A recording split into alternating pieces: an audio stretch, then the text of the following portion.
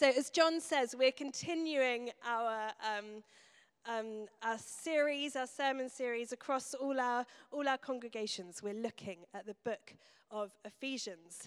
And this morning we get to Ephesians 3, the middle of Ephesians. There are two prayers in Ephesians. We looked at the first one a few weeks ago. PJ preached on that. And this is the second one that Paul in his letter, he's writing to the church in Ephesians, and he writes this prayer. Now, as John said, prayer is really important to us as a church. All churches, it should be, but we're really investing in it.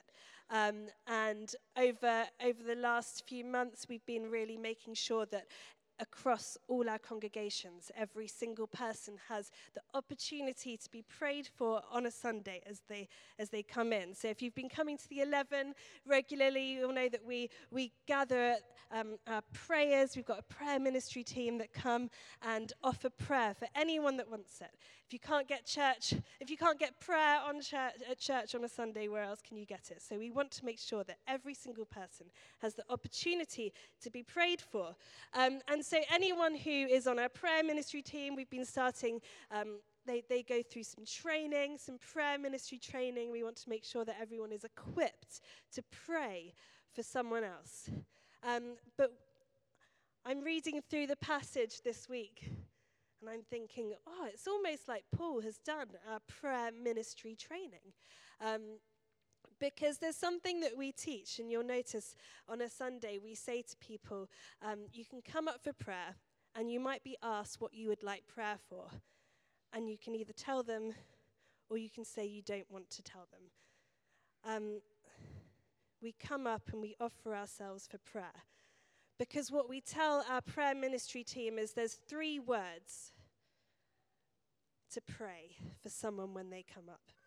And those 3 words are, come, Holy Spirit.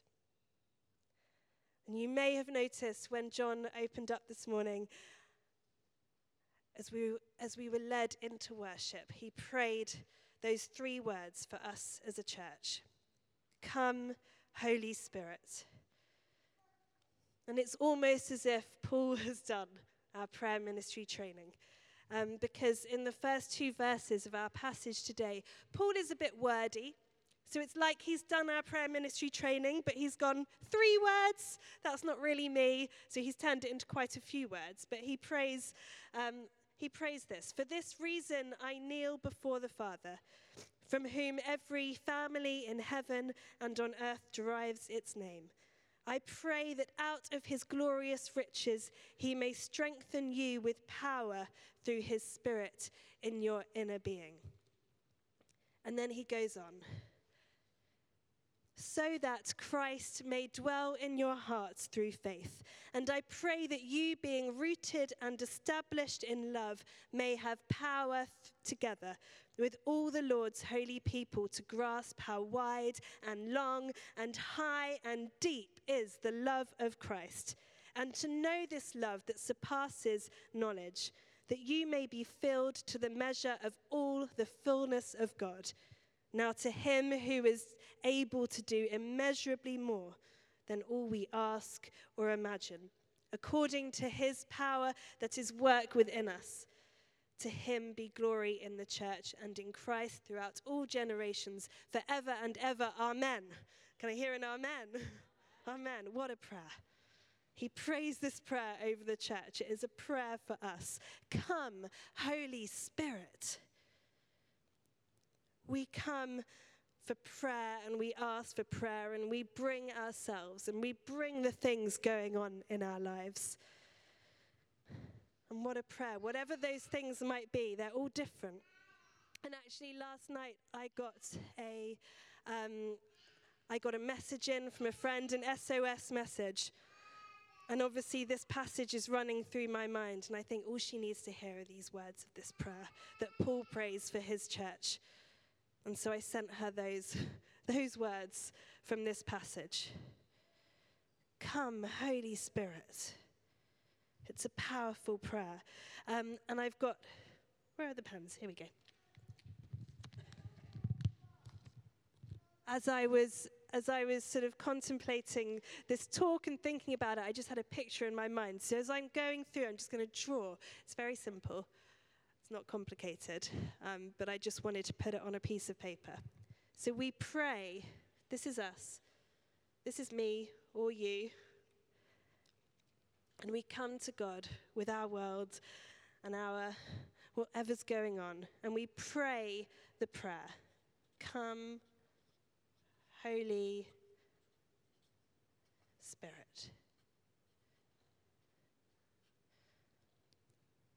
We come and that we bring everything to God and we pray, come, Holy Spirit. And then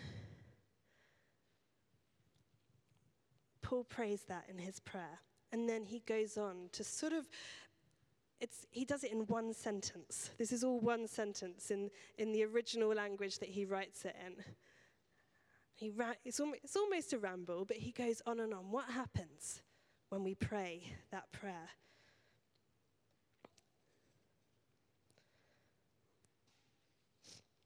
Paul is asking that Jesus takes the place of anything that is going on that is not of God's kingdom. That Jesus might live in us and that we might live in him. That we might become more like him. That we lose more of ourselves and gain more of Christ. That we lose death and we come back to life in Christ. Our inner selves, our very hearts, who we are, our souls, our deep inner selves are conversing with the cosmic God of the universe, the riches of whom we only have access to because of God. And we're only able to grasp just slightly what those riches are of his love because of his Holy Spirit. That we are completely filled and abundantly provided for. We become fully aware of just how cherished and loved and precious we are in the eyes of God, our Father, as his child. Come, Holy Spirit. That's what happens. That's what Paul is saying that happens. And it's so, we bring our circumstances and our lives, but what God is working on is our inner lives and our relationship with him. It reminds me of Paul's prayer in another one of his books. He says, we're hard pressed on every side, but not crushed. We are perplexed, but we're not in despair. We're persecuted, but we're not abandoned. We're struck down, but we're not destroyed. Why? Because God is working inside of us. It's a transformational prayer for the inside. God cares about the state of our hearts and our relationships with him. It reminded me of a time, I shared this story with the 9:30 congregation, but it reminded me of a time, the last few years my dad has been quite poorly. He's had 3 different tumours and has been in and out of hospital with all the stuff that comes with that. And he's still with us today, but barely made it through. And there was one time where we got a call and he was in hospital and we were told we need to come now. It's an emergency. We need to come now. And so me and my sister jumped in the car and we went straight to the hospital. And we got there and we'd basically been told, look, your dad needs an operation. We need to remove the tumor now. If we don't remove it, it's going to get so big and it's going to erupt his bowels and then he will die, basically. So if we don't operate urgently, he's probably going to die. But the thing is, he's really weak. So the chances of him surviving an operation are also really low. So it's very unlikely that he would survive. So we're trying to time it right when we do this operation. And so we're in the room with my dad, and he's awake and he's talking, and then I go down with him to go. He's got to go and get a scan to see what's going on inside in case he has an operation that day. And my dad's a vicar. He's retired. He's known God all his life. and we're in the waiting room as he's lying in his bed and I'm holding his hand, we don't know what's going to happen. It looks like the end is upon us for him. But Dad just said to me, he said, Nicola, our whole lives have been preparing for moments like this.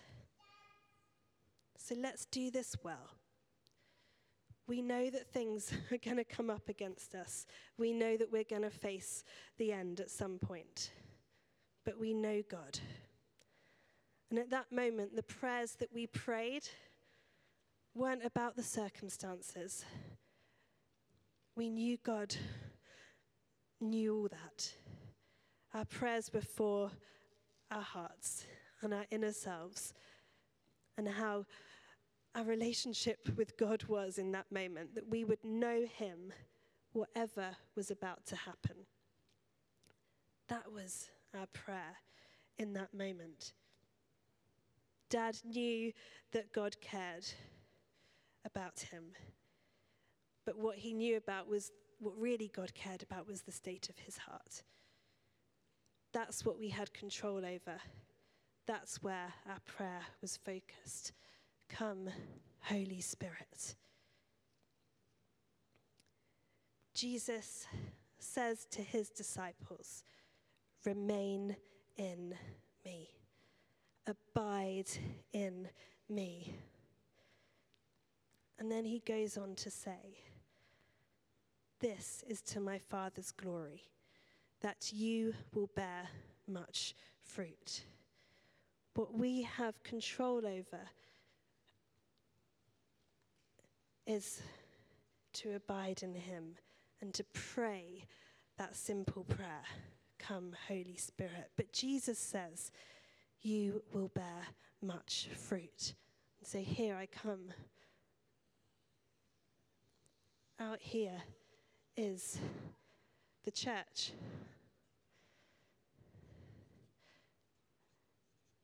What our passage says today is that as we abide in God, as we remain in him, we become more like him.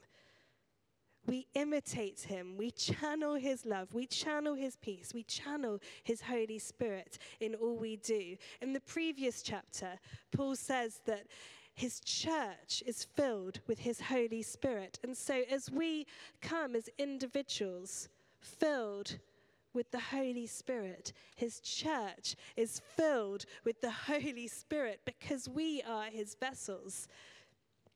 And we had an amazing picture of this last week. We meet every Sunday, whoever's on welcome team, whoever's on prayer ministry, whoever's part of the service, we meet in the prayer room at 10 o'clock and we pray. We pray, come Holy Spirit, surprise, surprise. And we listen to what God has to say. And last week we had loads of kids in the room as well, who were kids of people on team. And there was one, Eleanor, who's on our Rising Gen team, she was there and she was sort of doing her hair as we were praying. And then there was one of our little girls who's 4 was looking at her and started doing her hair in the same way. And she was asking her, Mum, can I have my hair in the same way? And another one of the prayer team was watching this go on. And she said she felt like God was speaking through that. Because this little girl was looking at this Eleanor, who's our Rising Gen team, and she was wanting to imitate her. That there's something about the younger ones wanting to imitate the older ones. As older members of this church, which is most of us in this room, as we seek Jesus and imitate him by being filled with the Holy Spirit, at the same time we're raising up younger people around us who are watching us. And then we came into the 11 o'clock service and we had all the kids in worship. And at the end, after the talk, I saw another little girl who's part of our church with her arms raised and her eyes closed, looking up at the ceiling. She was stood just there and I turned round and I saw her mum who was doing exactly the same thing. They were on opposite sides of the room, but she'd obviously learnt from her mum how to worship and how to know Jesus. I just thought, what a wonderful image of the church. We're all called as individuals. This is what we learned last week, that God has called us and chosen each one of us. God's church is diverse. We've come from all areas here on a Sunday, but God has called each of us to build his church.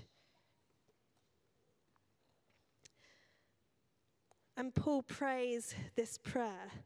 The rest of the book of Ephesians is a lot about ethics and how to behave, what to do, how to live your lives fruitfully. The Spirit is the power of God at work in people. Paul prays for his readers of the letter that the Spirit will be such a strong influence at the controlling center of their being that their lives will then show it. When Christ permeates people, they know they are rooted in his love. From the experience of love, they know they are loved and transformed. So just think, as individuals, if we keep being filled with his Holy Spirit, knowing Jesus, knowing and grasping some of the love that he has for us, because we can only do that through his Spirit, what our church might continue to grow to look like. And then, my last picture, we've got another circle.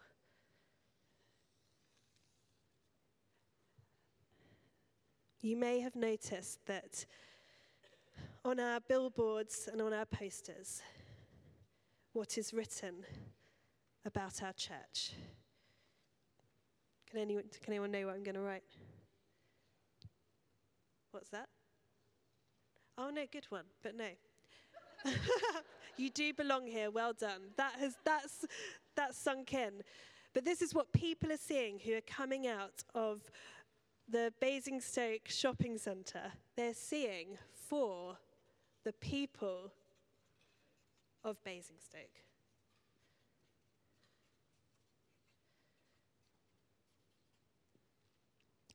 As we are centered in and asking God to transform us from the inside with that simple prayer, "Come, Holy Spirit," it's a powerful prayer. God is powerful. His Spirit is powerful. His love is powerful. From this prayer comes arrows.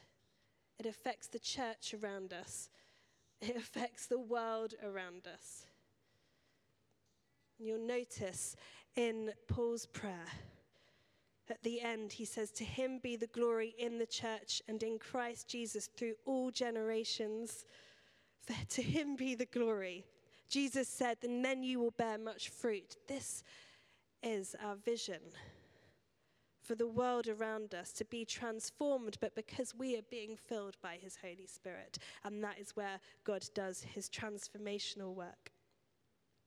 And so I just want to encourage you today, as God's church, God has called us, God is using us, God loves us.